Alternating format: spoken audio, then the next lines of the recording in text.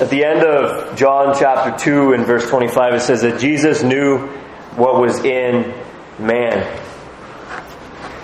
This is an obvious preface to at least the next two encounters that we read about in the Gospel of John, moving on from the end of chapter 2. Nicodemus in chapter 3, and then the Samaritan woman in chapter 4. In both of those instances, Jesus demonstrates remarkable knowledge about what was really going on in their hearts.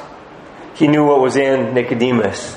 He knew what was in the Samaritan woman. We go from men in general at the end of chapter 2 to this man of the Pharisees named Nicodemus in John chapter 3 and verse 1. We'll get to the Samaritan woman in due time and see that Jesus deals with her in a similar way. But in the passage before us today, in the beginning of John chapter 3, Jesus bypasses the small talk, the pleasantries, and steers the conversation straight to the real issues in his conversation with Nicodemus. Jesus knew that Nicodemus' concern was related to the kingdom of God. And Jesus cut straight to the heart of the matter. And as one commentator put it, the heart of the matter, in this case, was the matter of the heart. Let me explain. Nicodemus had some sort of knowledge of and interest in the kingdom of God, based on Old Testament expectation. He knew that there is such a thing as the kingdom of God. Obadiah prophesied the extension of Israel's borders in an expansive kingdom encompassing Gentile lands. Those of the Negeb shall possess Mount Esau, and those of the Shephelah shall possess the land of Ephraim and Samaria, and Benjamin shall possess Gilead. The exiles of this host of the people of Israel shall possess the land of the Canaanites, as far as Zarephath. And the exiles of Jerusalem who are in Sepharad shall possess the cities of the Negeb. Saviors shall go up to Mount Zion to rule Mount Esau, and the kingdom shall be the Lord's. This passage in Obadiah and others in the Old Testament taught the Israelites that they should expect God's rule and reign to manifest itself for their sake, on behalf of God's people. Nicodemus knew that there is such a thing as the coming kingdom of God. And Nicodemus knew that it was connected to the Messiah. As we observed only a few weeks ago, Daniel chapter 7, verses 13 and 14, connects the kingdom to the Messiah. I saw in the night visions, and behold, with the clouds of heaven there came one like a son of man. And he came to the Ancient of Days and was presented before him. And to him was given dominion and glory and a kingdom. 2 Samuel chapter 7 is another well-known passage touching this theme. It is David's son, of whom God says, I will establish the throne of his kingdom forever. Isaiah chapter 9, verse 7, picks up this theme and says, of the increase of his government and of peace, there will be no end. On the throne of David and over his kingdom, to establish it and to uphold it with justice and with righteousness from this time forth and forevermore. Good Jews understood that not only was God's rule and reign to manifest itself in latter times, but they knew that it would manifest itself through the Messiah, through a son of David, through, as Daniel 7 teaches us, a son of man. In view of these things, it seems that Nicodemus was wondering whether Jesus was the Messiah, and whether the kingdom of God was therefore at hand, as the other gospel writers put it. He comes to Jesus by night and says, "Rabbi, we know that you are a teacher come from God, for no one can do these things that you do unless God is with him." Doesn't it sound like there's a but coming? Right? But I have a few questions for you. Or something like this. This seems to be the spirit of what he's leading with. Right? Whether or not he intended to continue there, or whether he intended for Jesus to respond and then continue. It seems that what he's doing is he's coming and stating something that he knows,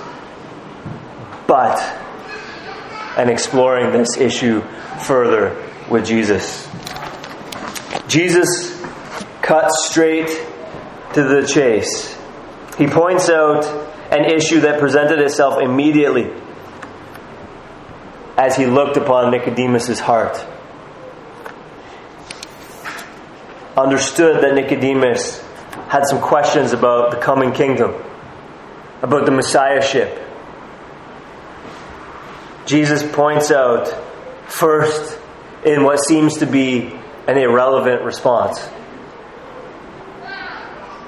that Nicodemus needed to be born again if he was ever going to see the kingdom of God that he was ostensibly looking for. Nicodemus comes and says, "We know that you're a teacher from God." And Jesus is like, "Listen, you need to be born again if you're ever going to see the kingdom." You see that it seems unrelated, but what is happening here is that Jesus sees that he's coming, looking for the kingdom, looking for the Messiah. He knows something about Jesus, but he has some more questions. Jesus gets to the heart of the matter, which was the matter of his heart, and says, "Listen, before we go any further, let's settle this foundational issue.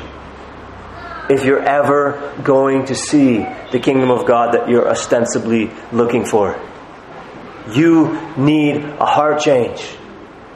You need to be born again." Many people today are much like Nicodemus. They're religious. Even religious according to the Judeo-Christian tradition. But they are in need of the new birth. They know, therefore, nothing of the kingdom of God that they're supposedly looking for. Modern Jews are still waiting for a Messiah. They're still waiting for a kingdom.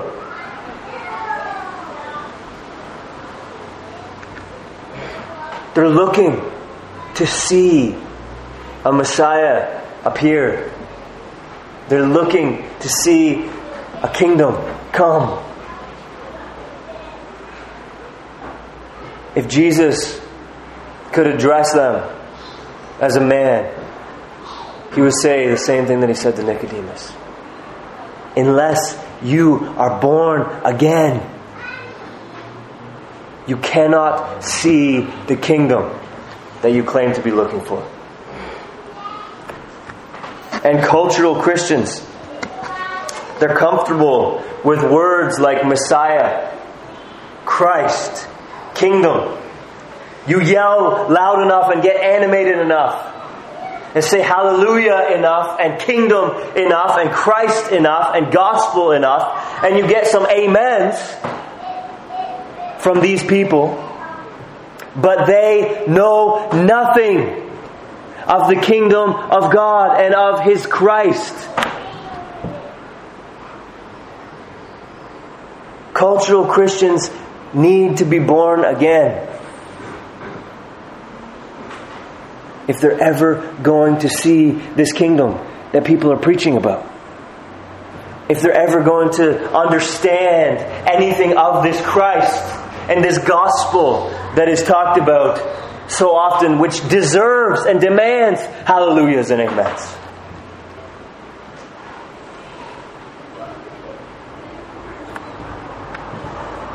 Like someone might drop the name of a famous person casually into a conversation without true knowledge of the person whose name they're using. So Christ is on the lips of the cultural Christian, but they don't really know him. In John chapter 3, the heart of the matter was the matter of Nicodemus' heart. And even today, this morning, the heart of the matter is your heart. And my heart. Have you been born again? Have I been born again? Unless one is born again, he cannot see the kingdom of God. It doesn't matter that you're here. It doesn't matter that you've read the Bible. It doesn't matter that you call yourself a Christian. Have you been born again?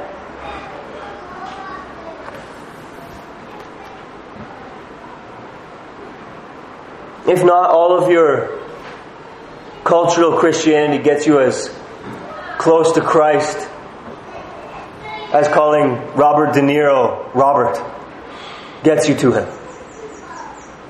It doesn't matter if you name drop. You don't know him. Jesus says, unless one is born again, he cannot see the kingdom of God. And to this statement, Nicodemus raises the very sort of questions that you might be raising this morning. Or the sort of questions that you raised, perhaps, when you first heard these things a while back. Nicodemus asks about the nature and the mechanics of being born again. You hear me say, you must be born again, and maybe you're sitting here thinking, what does that even mean? It's Christianese, right?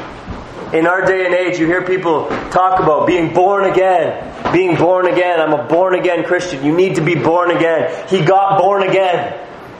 People say all kinds of things about it. What does it mean to be born again? Nicodemus asks about the nature and the mechanics of being born again. Can he enter a second time into his mother's womb and be born?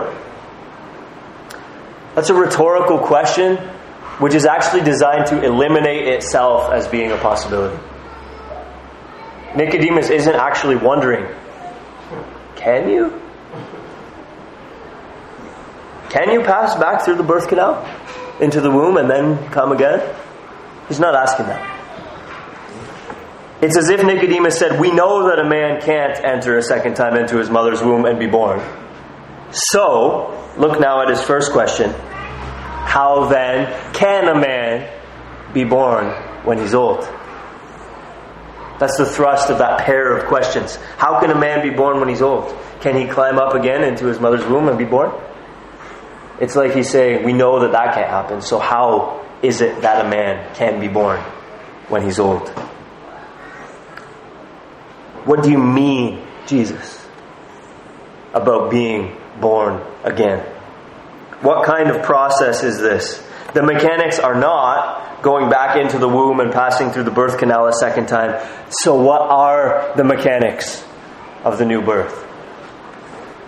The nature of the process can't be that, so what then is it? Notice that Jesus begins answering his questions. And Nicodemus reiterates in verse 9, how can these things be? Nicodemus wants to know what the new birth is, how the new birth works, and Nicodemus is incredulous when Jesus explains it to him. That's a high-level summary of what's happening in this passage. Can you relate to Nicodemus? You want to know what the new birth is, how it works. Perhaps you're already incredulous at the thought of the new birth. With a view to understanding the passage more deeply and addressing the questions of Nicodemus' heart and yours, let's look closer at Jesus' teaching on the second birth in response to Nicodemus' line of questioning. First, regarding the source of the new birth, Jesus is quite clear that the Spirit is the source of the new birth. Look at verses 5 and 6 and 8. In verse 5, the main idea is that someone needs to be born of more than just water. He needs to be born of the Spirit if he's to enter the kingdom of heaven. Unless one is born of water and the Spirit, he cannot enter the kingdom of God. What does it mean to be born of water? There are a few options. Some posit that it refers to water baptism, either John's or the forthcoming explicitly Christian baptism in the name of the Father, the Son, and the Holy Spirit. The point would then be that water baptism is insufficient unless it's accompanied by the new birth from the Spirit. Others posit a second option, namely that the water mentioned here is the Old Testament cleansing rituals of purification prescribed by God in the Torah, which are insufficient in themselves unless accompanied by the new birth of the Spirit. Still others posit that the water referred to here is amniotic fluid, and that Jesus is contrasting merely natural birth with spiritual birth in verse 5, just as he does in verse 6. You see, if that's the case, you see the parallelism in verses 5 and 6. Unless one is born of water, that is naturally, and the Spirit, he cannot enter the kingdom of God. That which is born of the flesh is flesh, and that which is born of the Spirit is spirit. Each has its merits and demerits. Whatever the case, the main point is not that we realize the necessity of being born of water. This passage isn't, you must be born of water.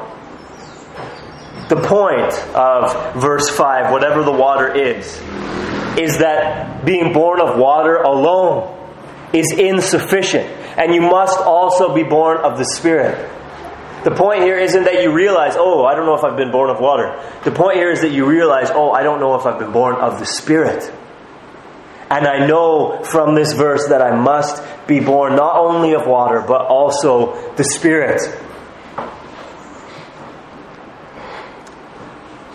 The Spirit gives birth to people. And unless the Spirit gives birth to you, according to verse 5, unless between the day that you were born naturally to your biological parents and the day that they bury you in the ground or cremate you, unless between point A and point B, the Holy Spirit births you, you will not enter the kingdom of God. In verse 5, that's the main idea. In verse 6, the main idea is that you don't merely need something physical to happen, but something spiritual. That which is born of the flesh is flesh, and that which is born of the Spirit is spirit. The main point in verse 6 is that you don't merely need something physical to happen, but something spiritual. It's not just your body that needs to be born, but your spirit somehow needs to be reborn. And your parents can birth you physically, but your parents can't birth you spiritually. If you need a spiritual rebirth, your parents can't do that for you. Because that which is born of the flesh is flesh. If you need a spiritual rebirth, the Spirit of God must do it. In verse 8, the main idea is the method of the Spirit's work in the new birth, which we'll turn our attention to now. But just notice in passing that it also clearly asserts that it is the Spirit who gives the new birth. You can't rebirth yourself. You can't make yourself be born again. It is the Spirit who does it. We sang at the beginning that selection from the Genevan Psalter based on Psalm 100. Without our aid, He did us make. We could add in verse in view of John chapter 3. Without our aid, He did us remake. He did give us rebirth. We were reborn spiritually without our aid. This passage clearly teaches us that it is the Spirit of God who gives the new birth. Verse 5, verse 6, and verse 8. Turning our attention now from the source of the new birth, which is the Spirit, to the method of the Spirit's work in the new birth. Let's zoom in on John chapter 3 and verse 8 and see what Jesus says. The wind blows where it wishes, and you hear its sound, but you do not know where it comes from or where it goes. So it is with everyone who is born of the Spirit. Does Jesus mean that those who are born again are like the wind? Or does He mean that the Spirit's work upon those who are born again is like the wind? It's the latter. The Spirit's work upon those who are born again is like the wind. We know for a couple of reasons that Jesus does not mean that those who are born again are like the wind. First, John is not talking in this passage about the work of the recipient of the new birth. That would be completely foreign to the context if all of a sudden he started talking about the recipient of the new birth and what they do. Because that's not what he's talking about in this passage. He's talking about the Spirit's work. He's not talking about the baby. He's talking about the mother, so to speak. Second, as you'll see in the footnote at the end of verse 6, if you're using the ESV, the same Greek word means both wind and spirit. Thus, the comparison is not between people and wind, but between the Spirit and wind. It's not as obvious in our English text, but it would be very obvious to the original reader that the comparison Jesus is drawing is not between people and wind, but Spirit and wind. And this fits with the biblical imagery of the Spirit as wind in other places. Jesus is teaching then, in verse 8, that the Spirit's work upon those who are born again, the Spirit's work upon those who are born again is like the wind. Notice a few things. The Spirit works sovereignly in the new birth. The Spirit works as the wind does, as He wishes. If the comparison here is between the Spirit and the wind, we're meant to infer that what is true about the wind is true about the Spirit. Otherwise, Jesus is wasting His breath. He's teaching us something by making a comparison. He's saying, this is like that. So when He says, the wind blows where it wishes, and the wind is like the Spirit, then He's saying, the Spirit works where He wishes, as He wishes. The Spirit, no less God than the Father and the Son, acts in giving the new birth according to His sovereign pleasure. Just as the wind isn't at your beck and call, neither is the Holy Spirit. The wind doesn't blow where you wish. The wind blows where it wishes. The Holy Spirit doesn't do what you want. The Holy Spirit does what He wants.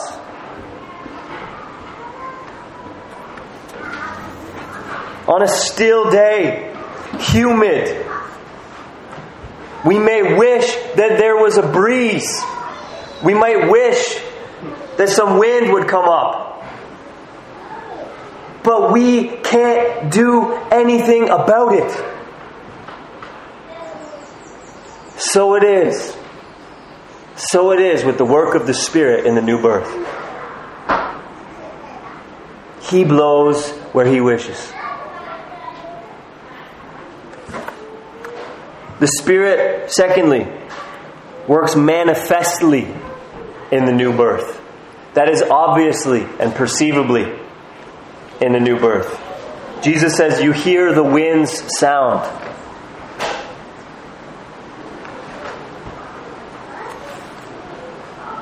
How do you know if the wind's blowing? What do you mean, how do you know if the wind's blowing? Look, the leaves are moving. You hear it. It's rustling. How do you know if someone is born again? It's manifest. It's obvious. It's perceivable. It's not really a profound question to ask if someone is born again or not born again. Just like it's not really rocket science to know whether the wind's blowing or not. I was listening to a sermon by Paul Washer a couple of years ago, and he was talking about the new birth as being hit by a truck. If someone came into a church meeting and said, man, I was run over by a truck on the way to church. And you said, what do you mean? They said, I was literally standing in the middle of the road and a truck came and ran right over me. You wouldn't believe them? Because when a truck hits you, it's manifest. It's obvious. It's perceivable. You only believe someone has been hit by a truck when they're lying crushed and bleeding on the road. And there's a truck pulled over with its four-ways on, and the police are there on the scene taking notes. That's when you believe that someone was hit by a truck. And so it is manifest when someone is born again.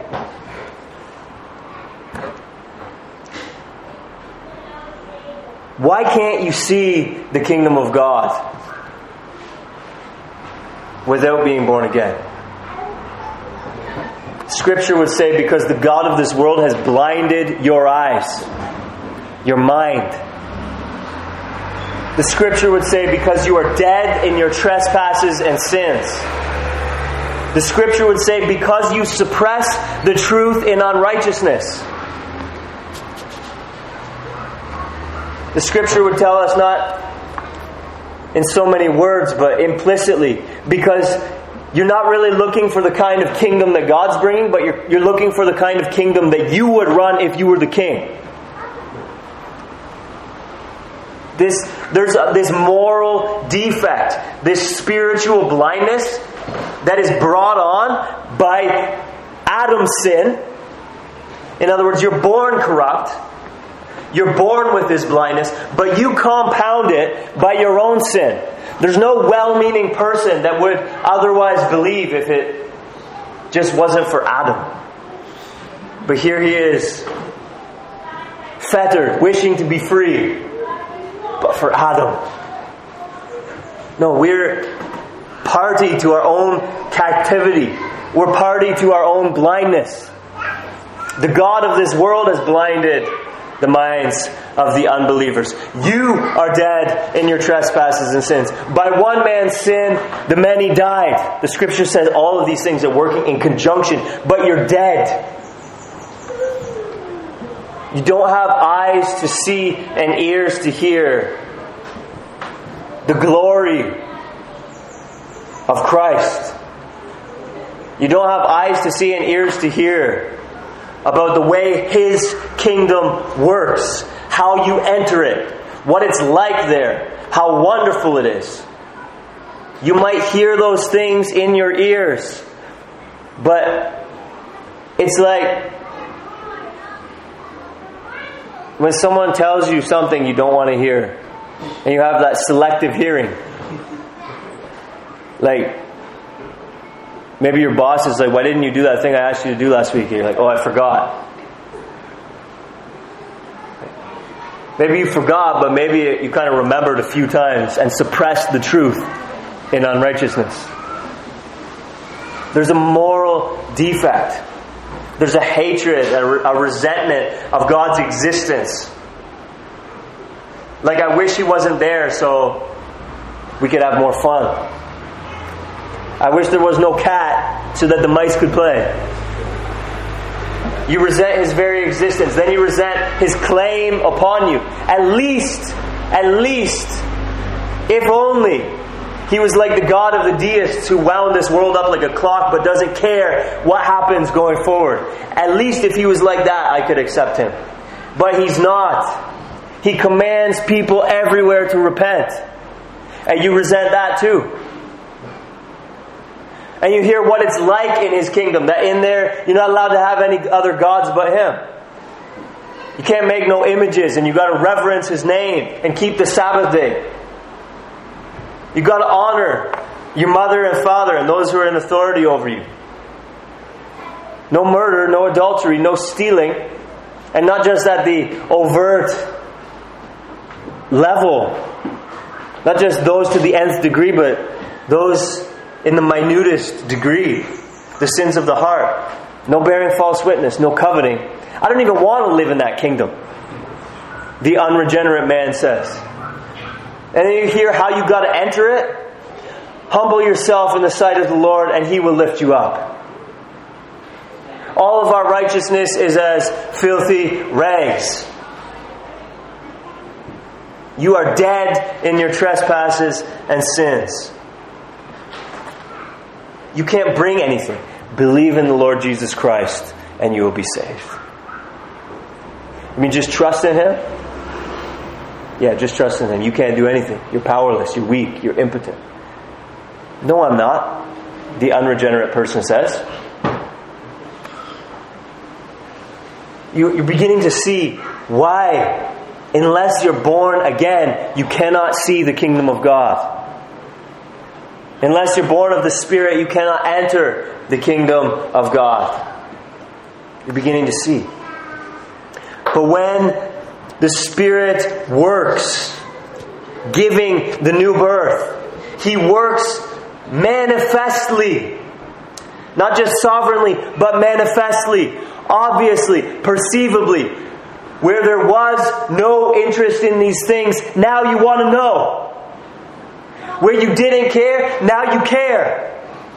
Where you resented God's very existence, now you're glad that there is a God in heaven. And you're glad that He's not the God of the deists who just wound it up and let it go. You're glad that He knows how many hairs are on your head. And that He says, cast your cares upon me, for I care for you. You like that. And you like that He commands all people everywhere to repent. And you like that He says He's going to gather evildoers out of His kingdom. Because you want to live not only in a new heavens and in a new earth, but you want to live in a new heavens and a new earth in which righteousness dwells. And instead of suppressing the truth in unrighteousness, you're like David, who said, I know my transgressions, and my sin is ever before me. You're like David, who said, I acknowledged my sin to you, and I did not cover my iniquity. I said, I will confess my transgressions to the Lord, and you forgave the iniquity of my sin. You used to mock and scoff at Jesus as those who passed by the cross as He hung there derided Him and wagged their heads.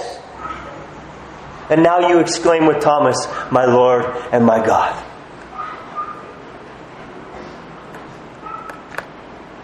You used to try to make provision for the flesh, but now by the Spirit you put to death the misdeeds of the flesh. There's a change when you're born again. And if there's no change, you haven't been born again. To one who understands biblical doctrine properly, saying that you're born again when there's been no change sounds as stupid as saying that the wind is blowing when none of the leaves on the tree are moving. And everybody's just suffocating from the humidity and the stillness of the air. Those two things sound equally plausible. So the Spirit works sovereignly in the new birth. The Spirit works manifestly in the new birth. There's an obvious and a perceivable change. The Spirit works mysteriously in the new birth. Just as you don't know exactly how or from whence the wind came and went, but you know that the wind came and went because you heard its sound. You felt it. It was manifest. So you don't know exactly how the Spirit comes and goes, so to speak. But if you've experienced the new birth, you know that He's been there. Because something has changed. You heard the wind's sound.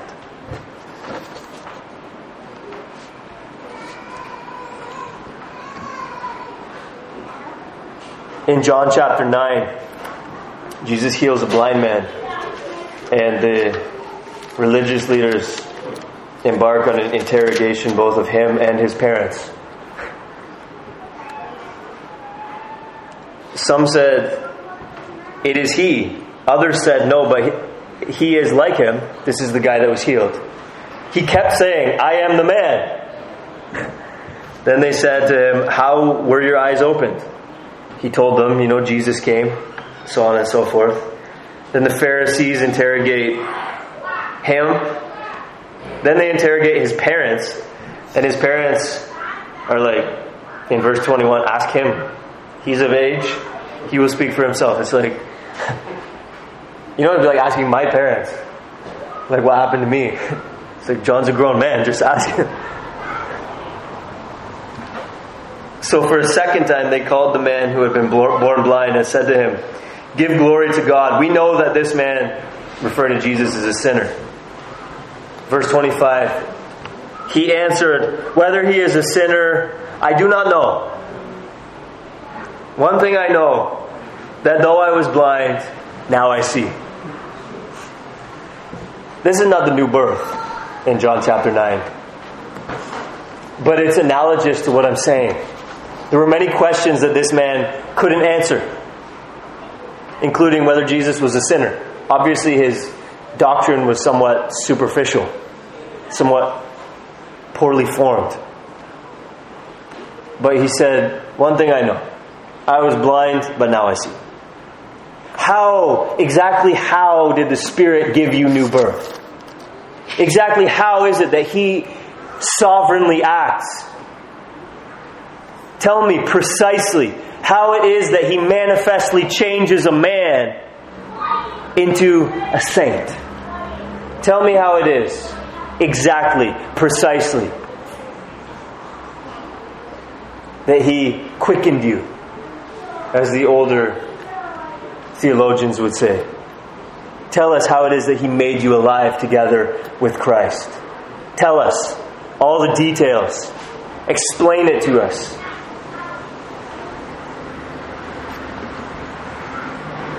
I don't know. One thing I know is I was blind, but now I see. The Spirit works sovereignly. The Spirit works manifestly. But let's admit it, there's some mystery to how the Spirit works. I've told you guys before, the night before I was converted, I was out drinking till the bars closed, whatever, 2, 3 a.m. Then I came back to my apartment and I was drinking till 6. Then I woke up and went to church, which is a longer story in itself. And then by noon, I was born again. There's some mystery in that. How does someone just change? They're just completely different. What used to matter to them doesn't matter at all anymore. And what they used to love, now they hate. And what they used to hate, now they love. How does that happen? You don't know where the wind comes from, where it goes. You just hear its sound. You just know it blows where it wishes. You hear its sound, you know it comes. You know it was there. You don't know exactly how. So it is with the Spirit of God. I was blind, but now I see. So Jesus teaches that the Spirit works sovereignly in the new birth, manifestly in the new birth, and mysteriously in the new birth. This is all in verse 8.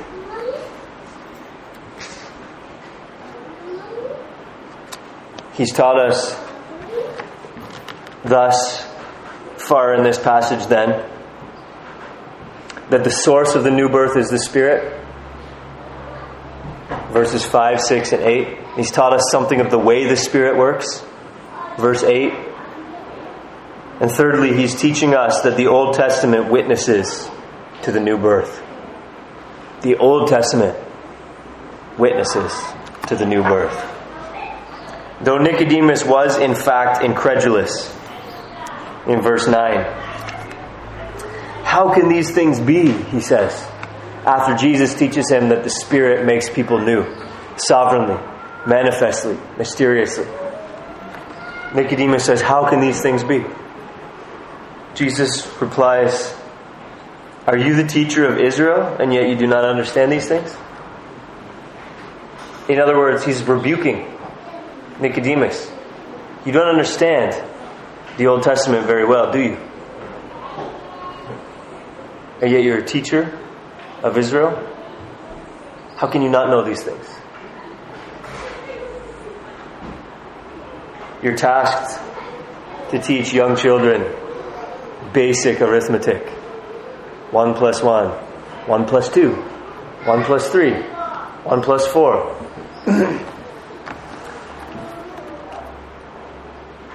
Your superior, your supervisor comes in the room. He sees you. 1 plus 4 equals 8. 6 plus 3 equals 4. Are you the teacher? And you don't know these things? This is something like what's going on in this passage. In fact, Jesus rebukes him not just with that one statement, but verses 11, 12, and 13 are a sustained rebuke of Nicodemus for not knowing these things. Truly, truly, I say to you, verse 11, we speak of what we know and bear witness to what we have seen. But you, that's plural, y'all or you people, do not receive our testimony. If I have told you earthly things and you do not believe, how can you believe if I tell you heavenly things? No one has ascended into heaven except he who descended from heaven, the Son of Man. The question is raised, why does Jesus use the plural in verse 11? We speak of what we know. Some posit that that's Jesus and his disciples, but as we go on in the book of John, we actually see that they actually didn't know much to speak of. So another option is that maybe it's Jesus and his Father, right? Or Jesus and his Spirit, or Jesus and the Father and the Spirit. It's a divine plural. That's possible. I think it's more likely what D.A. Carson puts forward, that Jesus is kind of like teasing Nicodemus for his rather presumptuous approach to Jesus in the first place. Nicodemus comes in verse 2 and says, Rabbi, we know. How many men came? Look at verse 1. A man of the Pharisees. But Nicodemus comes speaking for the teachers of Israel. We know. It seems here that Jesus is kind of doing a similar sort of thing. This is a one-on-one conversation, but as Nicodemus has said, we know. Jesus is saying, no. We know. And you people don't know. In other words, it's as if Jesus is drawing a line and saying, there are people who know, and you're not one of them. We speak of what we know and bear witness to what we have seen. But you people do not receive our testimony. If I have told you earthly things and you do not believe, how can you believe if I tell you heavenly things? Again, the question could be raised, how is Jesus telling him of earthly things when he's talking about the new birth from above? Well, the simplest answer to this is that though the new birth comes from above, that the Spirit brings it. It happens to people on earth. And that, Jesus seems to indicate here, it's actually quite a fundamental and basic and primary doctrine of Christianity. It's actually not an advanced doctrine. And so he's like, if I tell you the most basic earthly things about how salvation works, how are you going to understand if I tell you even more deep things? And then he says in verse 13, no one has ascended into heaven except he who descended from heaven, the Son of Man. Now this isn't about the passage into heaven. Right? That Jesus is not saying that Abraham and David and none of these guys have gone to be with the Lord. That's not the point that Jesus is making in this section. The point that he's making in this section is no one has gone up into heaven to get information in order that they might come down and teach people, except me, the Son of Man who has descended from heaven. In other words, if you want to know true spiritual teaching, listen to me. So he's moving this conversation forward by rebuking Nicodemus for not knowing, and then basically reasserting his own authority to teach. That's what's going on in this section. But in verse 10, back to the basic point. Are you the teacher of Israel and you do not understand these things? Jesus is indicating to Nicodemus that he should have known these things.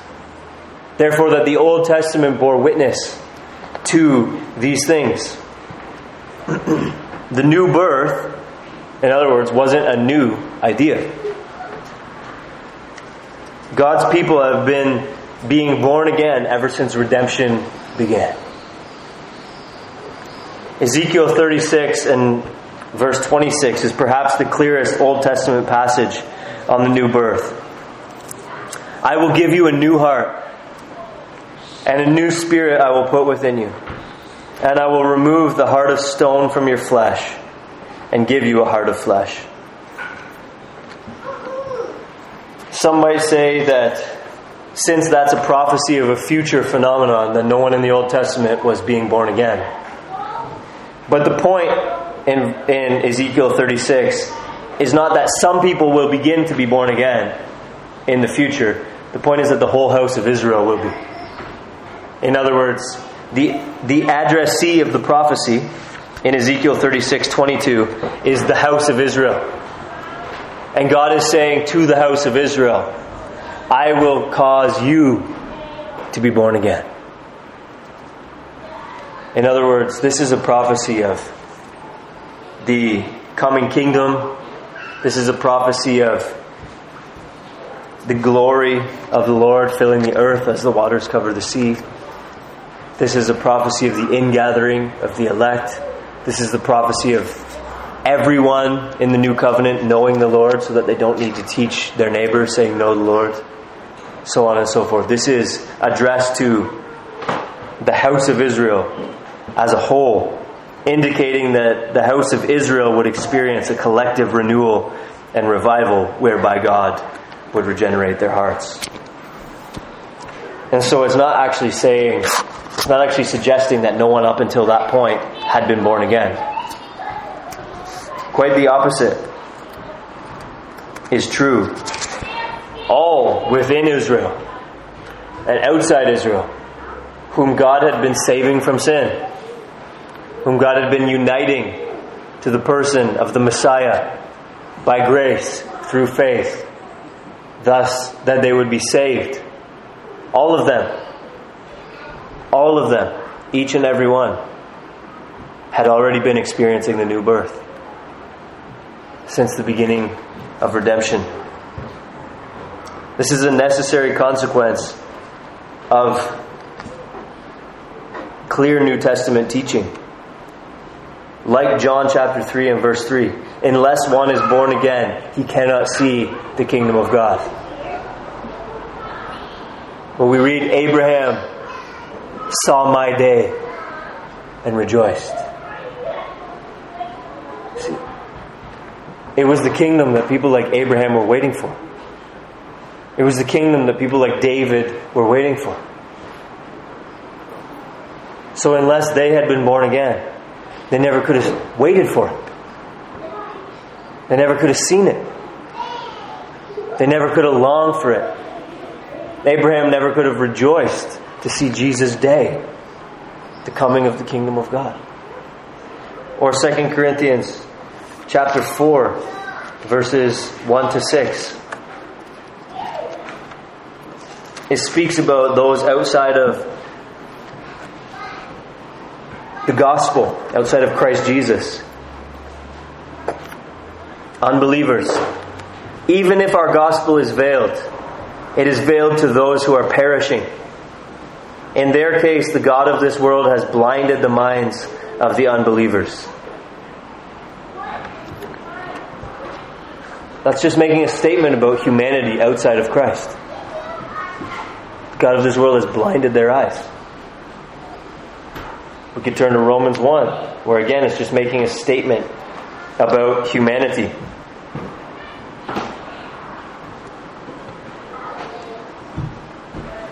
Although they knew God, they did not honor Him as God or give thanks to Him, but they became futile in their thinking, and their foolish hearts were darkened. Verse 18.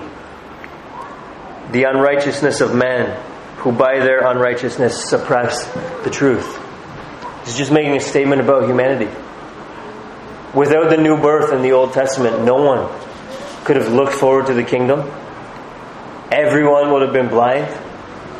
Everyone would have suppressed the truth. This is doctrinal synthesis. Yes, but we're supposed to do doctrinal synthesis.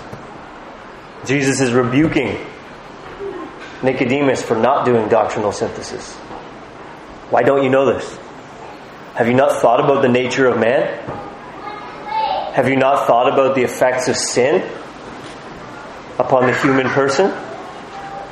Have you not thought about the necessity of the new birth until now?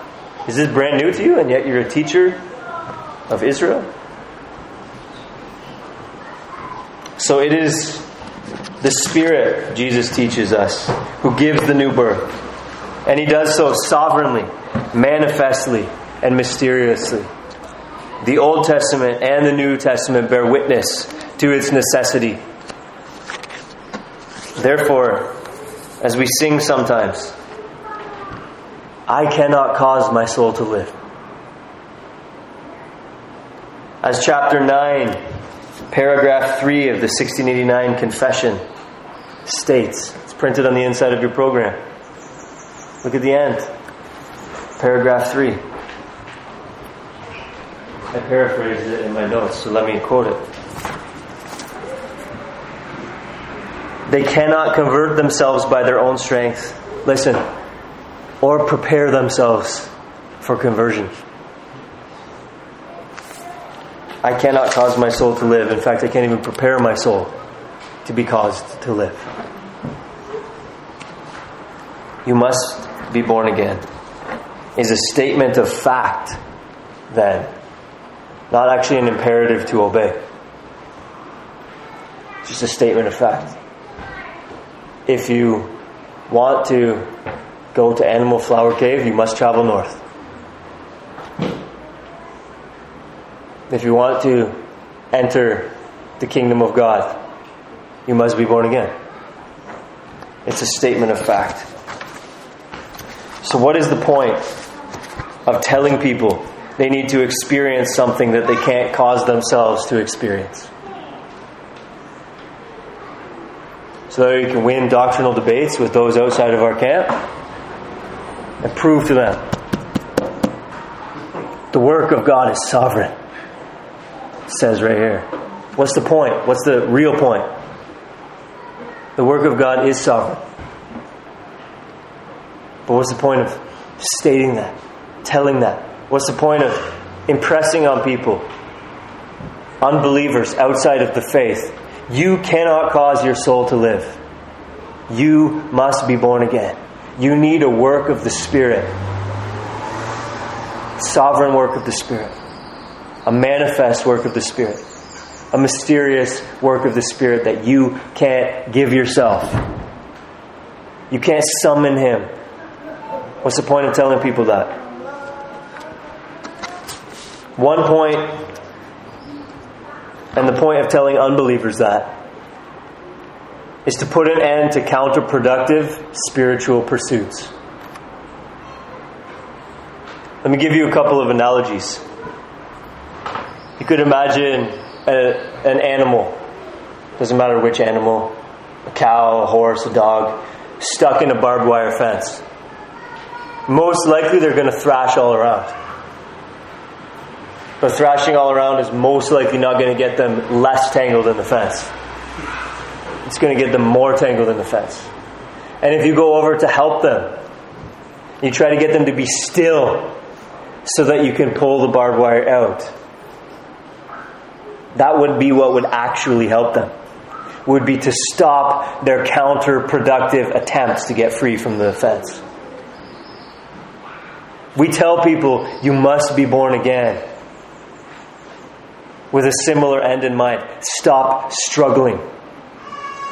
Stop in any other way looking for life, looking for a connection to God.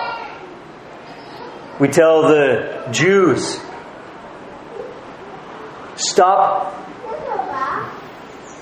all the activities of religion that you're banking so much on. Looking for the kingdom of God in all the ways that you're looking for it right now. You're missing it. And unless you're born again, you're never going to see that kingdom that you're ostensibly looking for. You're never going to find that Messiah that you're ostensibly looking for.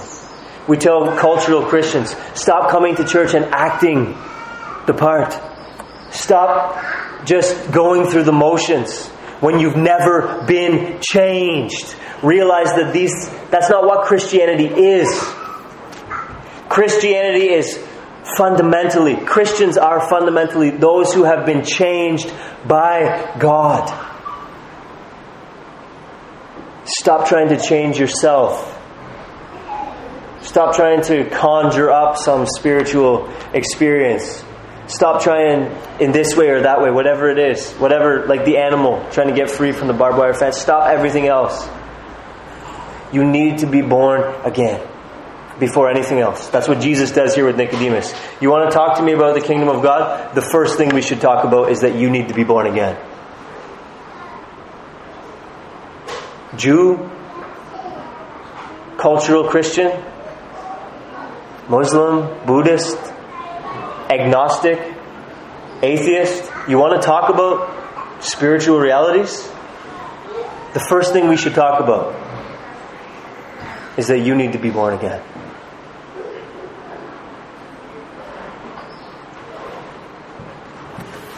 You're never going to get unstuck from the fence any other way. Another analogy, which was acted out in our house very recently. If a child eats too much hot sauce and their mouth is burning, they may go despite your warnings for the water instead of waiting for the milk. And they may gulp down water and find that the spice is caused by oil in the hot sauce, which water just spreads around in your mouth and your throat and makes it worse. And their efforts to gulp down more and more water are actually not only useless but counterproductive. And they'd be better to wait for the milk, which would actually give them some relief. So we tell people, all of these religious things you're doing without being born again is not only not helpful, it's counterproductive. You're not getting closer to God. The farther that you run in religious pursuits apart from the new birth, the more and more you're actually just heaping up condemnation for yourself. Seeking salvation outside of the one true God.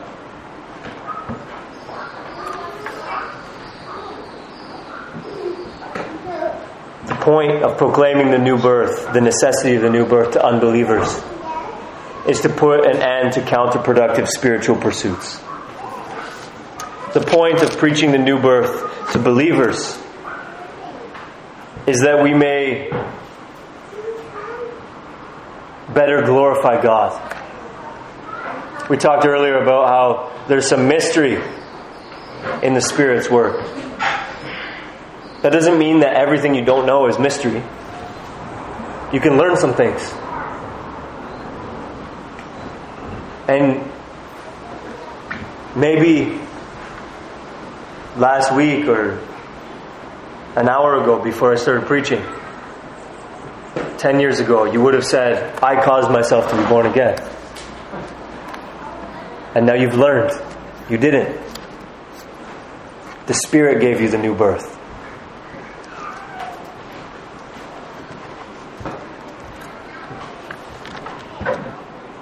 That deepens your experience of grace. And it ought to elicit doxology, that's praise from your heart. God caused me to be born again. The Spirit worked sovereignly, manifestly, mysteriously in my heart to make me new. And so we glorify God more.